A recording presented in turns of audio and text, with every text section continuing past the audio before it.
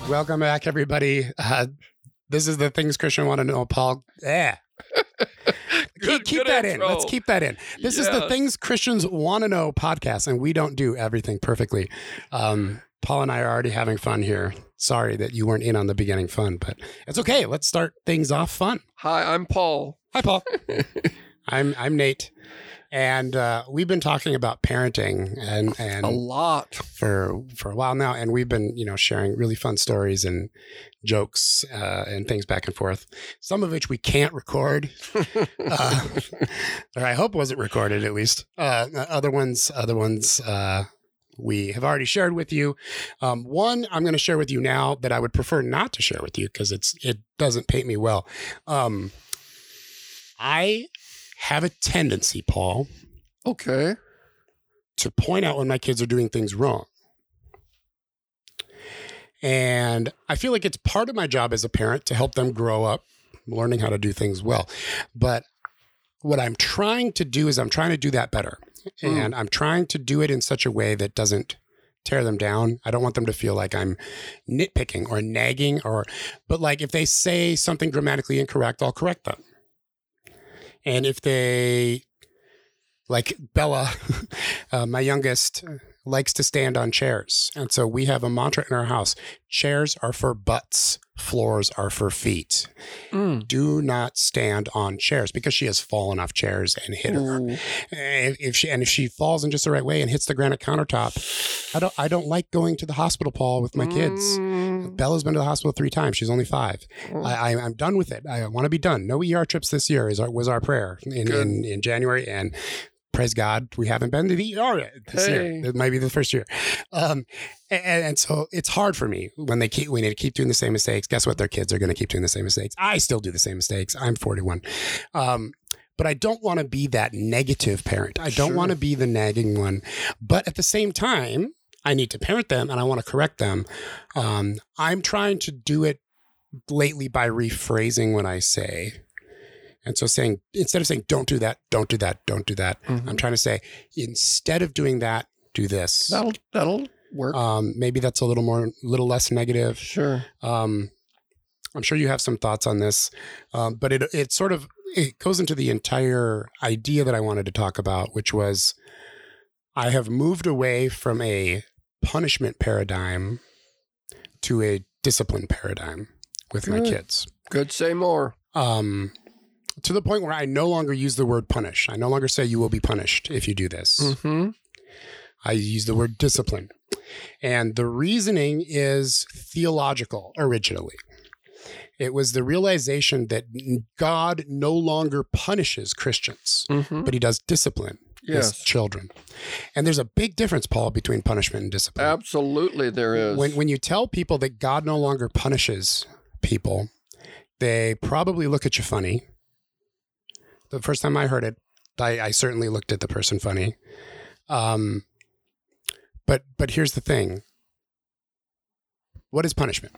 Punishment is punitive, right? It comes from that word in Latin, and it means because you've done something wrong, you must pay a penalty. And so if you speed, the punishment is to pay a fine or possibly to go to court. That's a punishment. If you do things badly enough, there's a punishment of you have to go to jail. Okay. If you park at the wrong place, you have to pay a fine. So these are punishments. They are penalties. They do not teach you. They're not there for the purpose to teach you. They're there for the purpose of making you pay a penalty. You have to pay for what you've done. We would like to think that prison is about reforming people, but it's not. That's not the primary purpose of prison. The primary purpose of prison is to get a criminal off the streets so that they don't hurt anybody else and to make them pay for what they've done. And we humans sinned a lot, right? Lots and lots of sin. And that penalty had to be paid. And Jesus paid that penalty on the cross. And it says all of our sins were poured out on him, and all the iniquity of that sin was poured out on him. And God poured out all the punishment for those sins on Jesus. That's what the cross was all about. So God isn't in the punishing business anymore because he already punished all the sin. when Jesus was on the cross. And so I don't want to tell my kids, if you do that, you will pay a fine. You will be punished, because that's not how God works anymore. And it's my job to teach them how God works. Good. And so I don't want to do it that way. But God does discipline. Mm-hmm. I'm with you. He disciplines those he loves. And the huge difference is this: discipline's sole purpose is to help you become more like Jesus. That is why discipline exists. The only time God disciplines you is when he knows that by doing so, he can help you to become more like Jesus. Mm-hmm. And so I don't want to punish my kids. I want to discipline my kids. And so when they fight and the fight turns loud, and someone ends up yelling or saying something terrible or screaming, and despite the fact that I have wonderful children, this does happen pretty much every day. I want to discipline them, because I want to teach them how to treat their siblings best and how to respond when someone does something you don't want. If someone takes something of yours, this is how you respond and this is how you don't. And so I try to discipline them, and I tell them, okay, if you do that again, you will have to be disciplined, because I want you to learn how to be more like Jesus and how to love your sister, your brother better than you're doing right now. So it's not about punishment. It's not about, if you do this, you will have this consequence. And I'm not saying teaching consequences is bad. I think it's good that children learn consequences. But for me, the paradigm has changed from punishment, which can be quite arbitrary in some ways, and doesn't necessarily serve any real purpose other than, if you do this, something bad will happen to you. And humans do respond to that. Humans do respond to, if you do this, something bad will happen. But they respond better to, if you do this, then this is going to happen that will help you to learn, to change, and be better. And I explain to them why. I don't just say, go to your room. Sure. I say, this is why I'm sending you to your room now. And when I let them out, I say, and this is why you were here. How do you think about it now? Would you like to say anything to your brother, etc.? Do you know what you your act text like is? you're acting like you're wanting to jump in. Well, you have a text for this. Yes, I do. It's Hebrews 12, That's exactly right. verse 10 and 11. Mm-hmm. That's what you're preaching from. For they disciplined us for a short time as it seemed best to them, but he disciplines us for our good, that we may share his holiness. It's purposeful rather than punitive. Yep. There's a purpose, an upward purpose. For the moment, all discipline seems painful rather than pleasant, but later it yields the peaceful fruit of righteousness to those who have been trained by it. And So that's our job. you are training your children, and far better, as I read recently, to love and to lead rather than to always simply be correcting. Don't do that. Don't do that. Don't do that. Do this. Paul's pointing his finger nastily at me, by the way. That can make us nervous. Yep. In the service, and we want to raise children who are happy, peaceful, and disciplined. Yeah. But it's difficult, and I'm still struggling with it. Okay. Well, We've switched the language from punitive and punishment to discipline.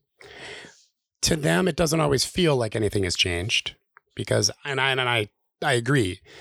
To the one receiving it, punishment versus discipline might not feel any different in the moment. And I think that's what I was going to say Paul, but the author of Hebrews is saying, Luke, whoever it was, I think he's saying that in the moment, look, it hurts and it all feels the same, but later it proves itself out. Yeah. And discipline proves itself to yield positive results, whereas punishment just is penalizing and it doesn't necessarily do any good. Oftentimes, parents, unfortunately, punish with their voice. They punish with their tone. They punish by grabbing a child in Walmart and dragging them along the floor in a painful way. And God doesn't do that. God doesn't raise his voice with us. He's quiet. He speaks in a still, small voice. And we need to learn from him how to care for our children, not just to get angry with them because they're embarrassing us in the marketplace. Yep. And another one is parents can sometimes punish by taking away a reward that the child has already earned for something else. Because you want to do some, negative reinforcement. And so you take something away. You either give something they don't want, like go to your room, or you take something away that they like. And that's how people like to do it. But if you take away a reward that they've earned for something else because they screwed up afterwards, that sends a very confusing message to the child that I can never really get ahead. I can never really earn anything, because anything that I might earn for doing well is probably going to be taken away next time I messed up. And I realize I'm going to mess up all the time. So why bother to try to get anything right? And I see parents do this, and I always ask God, should I say something? Like, how close am I to these people? Because people don't take parenting advice, man. Like even my own siblings, it's even hard.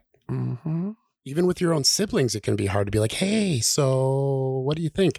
I was really impressed with my sister-in-law, Becca, my brother's wife, because they have a 2-year-old. And last time they were visiting us, she asked for my advice. She asked for my opinions. She asked for what I did when my kids were little. And so I shared.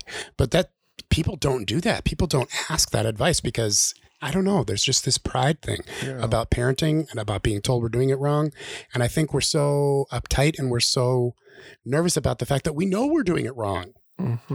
All parents know they're doing it wrong. We all know we're messing up, but we feel so insecure. And I wish we could be more humble like my sister-in-law was, to say, hey, you know what? I could use some help here. I'm kind of at a loss for what to do when my child acts this way. We didn't get trained in this. We didn't get trial run with practice sessions, and then we had kids. We had them, and we're thrust into it from the get-go. Yeah. Well, and that's what I told Becca. Didn't you read the manual? That was chapter 9. What to do with a 2 and 3-year-old when they're messing up, when they keep slapping their parent or whatever it is. We have been vulnerable here, and we have shared our vulnerability. We have shared our difficulties in parenting. I would like to share a couple of areas where Karen and I sort of did it right. Cool. And be a positive example.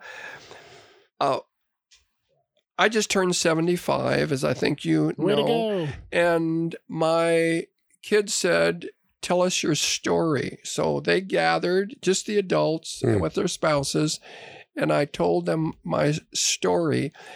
And then afterwards, I had the joyful time of meeting with them, some of them one-on-one or one-on-two, and said, I want to hear where we did well and where we didn't.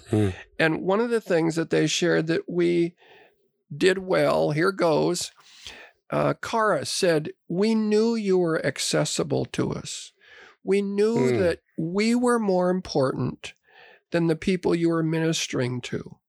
Cool. I was so glad to hear that because, as you know, I travel. I used to travel a lot with the kids. They would go along. Karis herself would sing. She would dance. We'd have music programs as a part of our time. And she said, when we were out there, we always knew that we were more important to you than the people that you were ministering to. Isn't that precious? Yeah.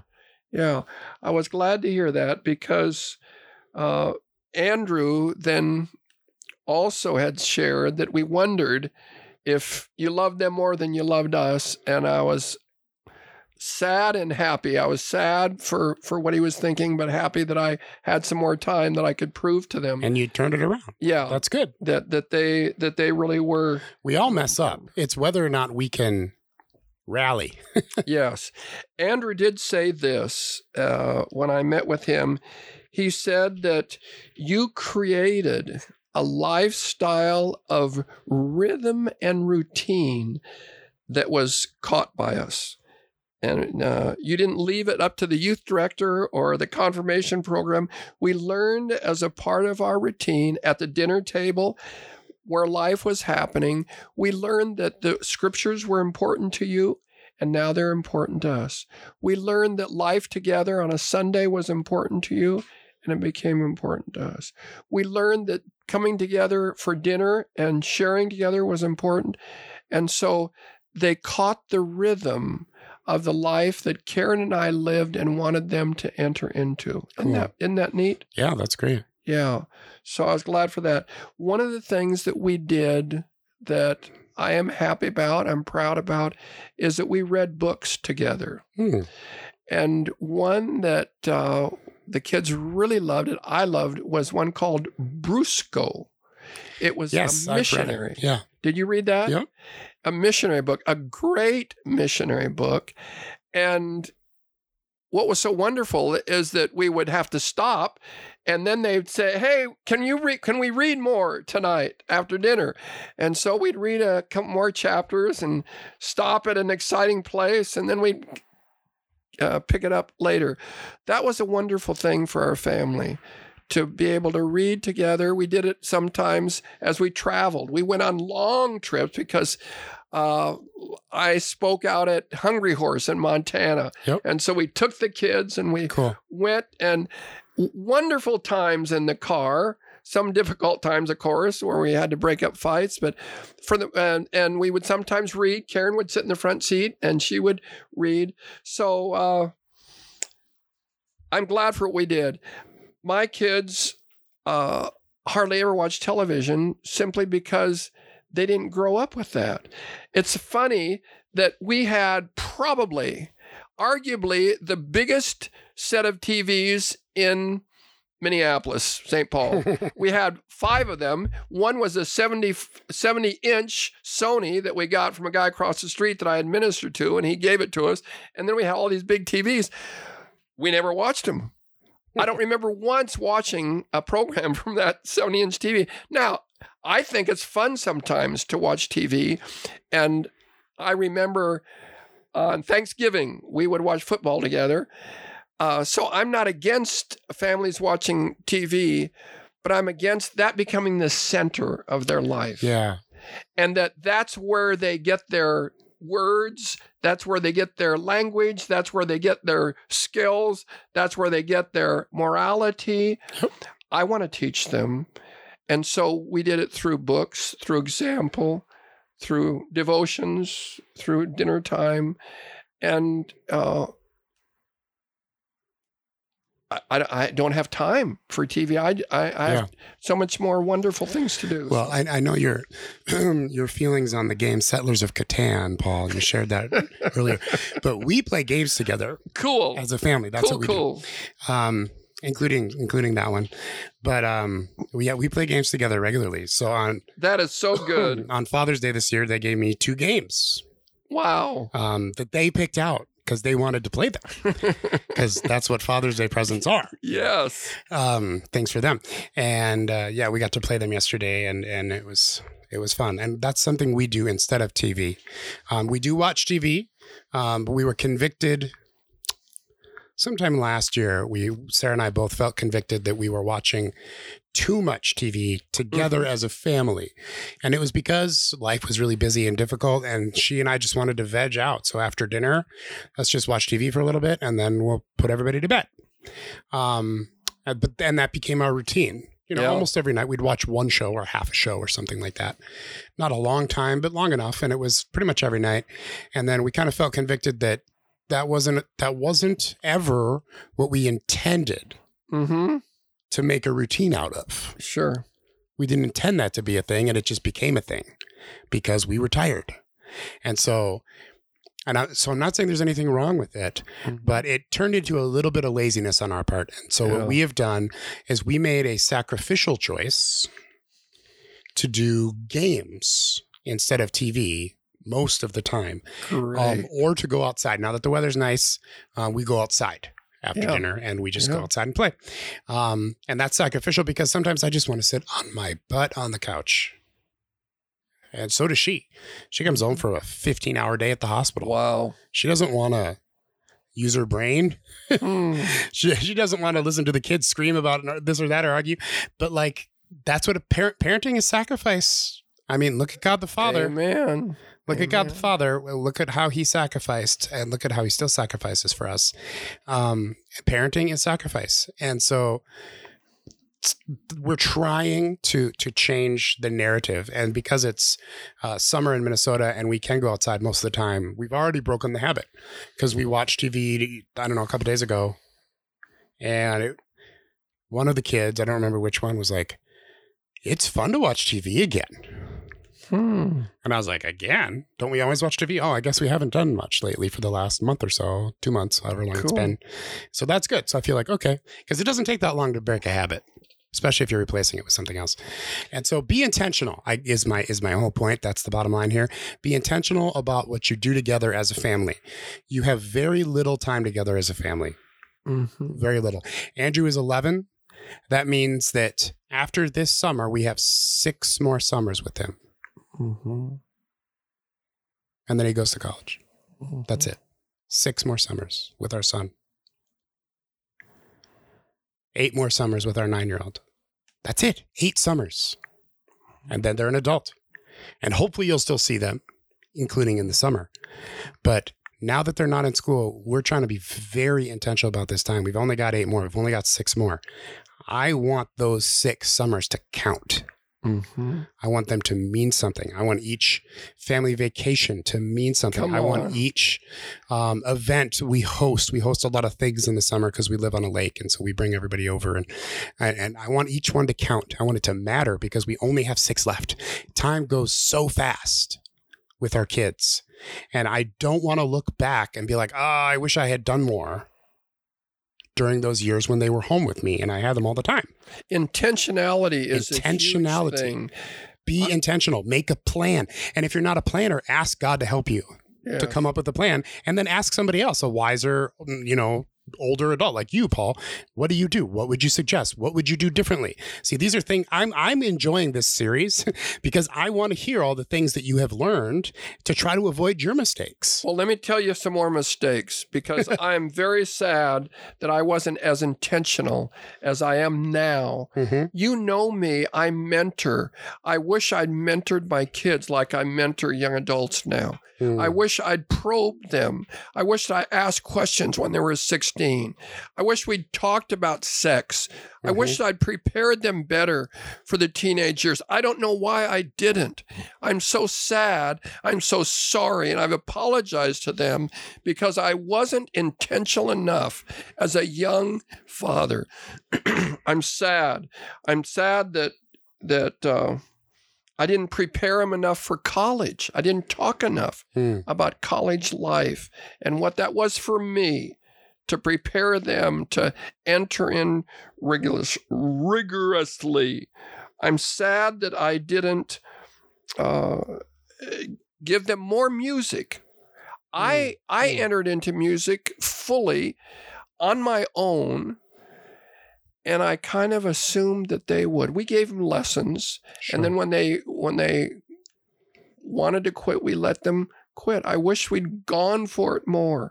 We were the Von Anderson singers, according to Eric Bloom, and so we did a lot of singing, more than most families. We did a lot of music, but I wish I'd done twice as much because I'd like to think that some of my kids could have been worship leaders at the piano, doing that. So my kids just asked if we could become a family band and travel around and do that because they were listening to their grandpa tell them stories about Phil and Margaret as missionaries in Japan. They were the Ludio family singers.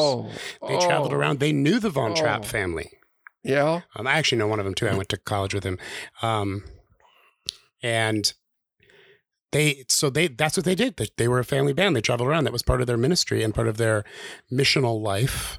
Yeah. Growing up in Japan. And so then my wife grew up with that because they were growing up in Japan as missionaries. Sure. And so they grew up that this is what you do. That was their life. They went around and they sang and they were the family band. And my wife felt like the least musical gifted one. And that was, a little difficult because that family is extremely gifted, as you know. And so my kids have been hearing these stories and they're like, well, we can do that. Let's do that. Good. And so they've been having let's call it a discussion. It's been much like an argument over who gets to do what instrument and what roles they're all going to have. And Kaylee and Bella are fighting over who gets to be the lead singer of our family band. And I'm like, you can both be the lead singer. You trade off from song to song. That's an easy fix. And they're like, oh, okay. Neither of us won. I guess that's what you call a compromise. Good job, Dad. And so it's interesting that you bring that up because they want to do that. And it's not something I've been real keen on, but maybe I should listen. Singer. Maybe I should listen. Good worship leader. I'd go for it. You got kids that are wanting to do it. I'd go for it. Let me say that I've really enjoyed this series that we've done. Mm-hmm. Me too. And it's sad that it's coming to an end, but we'll come back to it. I'm sure that there will be more times to talk about parenting, such an important subject. I think we're going to come back to this regularly because it is a big, big subject. I think it would be good if you could pray for our listeners, for wherever they're at in this, and call it a podcast. I'll do that. Father God, we thank you for your fatherhood of us. And I pray that you would help us to follow your example of extreme intentionality. Nothing you do is random. You are so purposeful about everything you do, and help us to be like you. You are so loving in everything you do. Help us to be more like you in that. Help us to discipline more than punish and criticize. Help us to respond to negativity with positivity. I pray that you could be our example, especially for those of us for whom our earthly examples didn't really measure up the way we wanted them to. And I pray that you would help us to forgive our own parents. We all need to forgive our parents, every single one of us. Paul mentioned his dad and mom never yelled at him. Never. That's insane to me. But even Paul had to forgive his parents of things. We all do, because we're all human. We all make mistakes as parents, and our parents did. So if you listening haven't forgiven your own parents all the way, and just ask the Holy Spirit to show you whether or not you have. He will always answer this prayer, folks. So Father, I pray that you would show us in our hearts over the next few days if there's anything that we still need to forgive our parents for. Maybe there's something we started to forgive, or we got part way along the forgiveness process, but we haven't really finished it. Maybe a little something we're holding on to, something that still bothers us, whatever language we want to use for it. Help us to forgive our parents completely, and to receive your healing in that relationship. And then help us to confess and receive forgiveness where we have failed as parents. And to rely on you to help us to become better. We want to be the best parents we can be, because you have entrusted us with these precious, precious children. And Lord, we confess that we mess up. Sometimes it feels like we mess up more often than we get it right. But you can help us. You can help us to grow in this. So no matter where we are in our parenting journey, I pray that you would help us to take the next step. And to get closer. And I think it starts with humility, and it starts with repentance. It starts with forgiveness. And I pray that you would help us walk through those steps. And I also pray then, Lord, after we've done that, that you could help us to seek out some other parents and just start talking about stuff. Seek out some other parents, maybe some older and wiser ones, or maybe just some peers. When I first started talking about how hard it was to be married around other married people, they were shocked, because they didn't think you could talk about that as a Christian. And I've done the same thing as a parent. I talk about how hard it is to be a parent. And a lot of times people are shocked. Oh, what? You struggle with being a parent? You sometimes want to yell at your kids? You find it difficult too? It turns out that they all do, but they felt like nobody else. They felt like everybody else had it together, and they were the only ones struggling with these issues.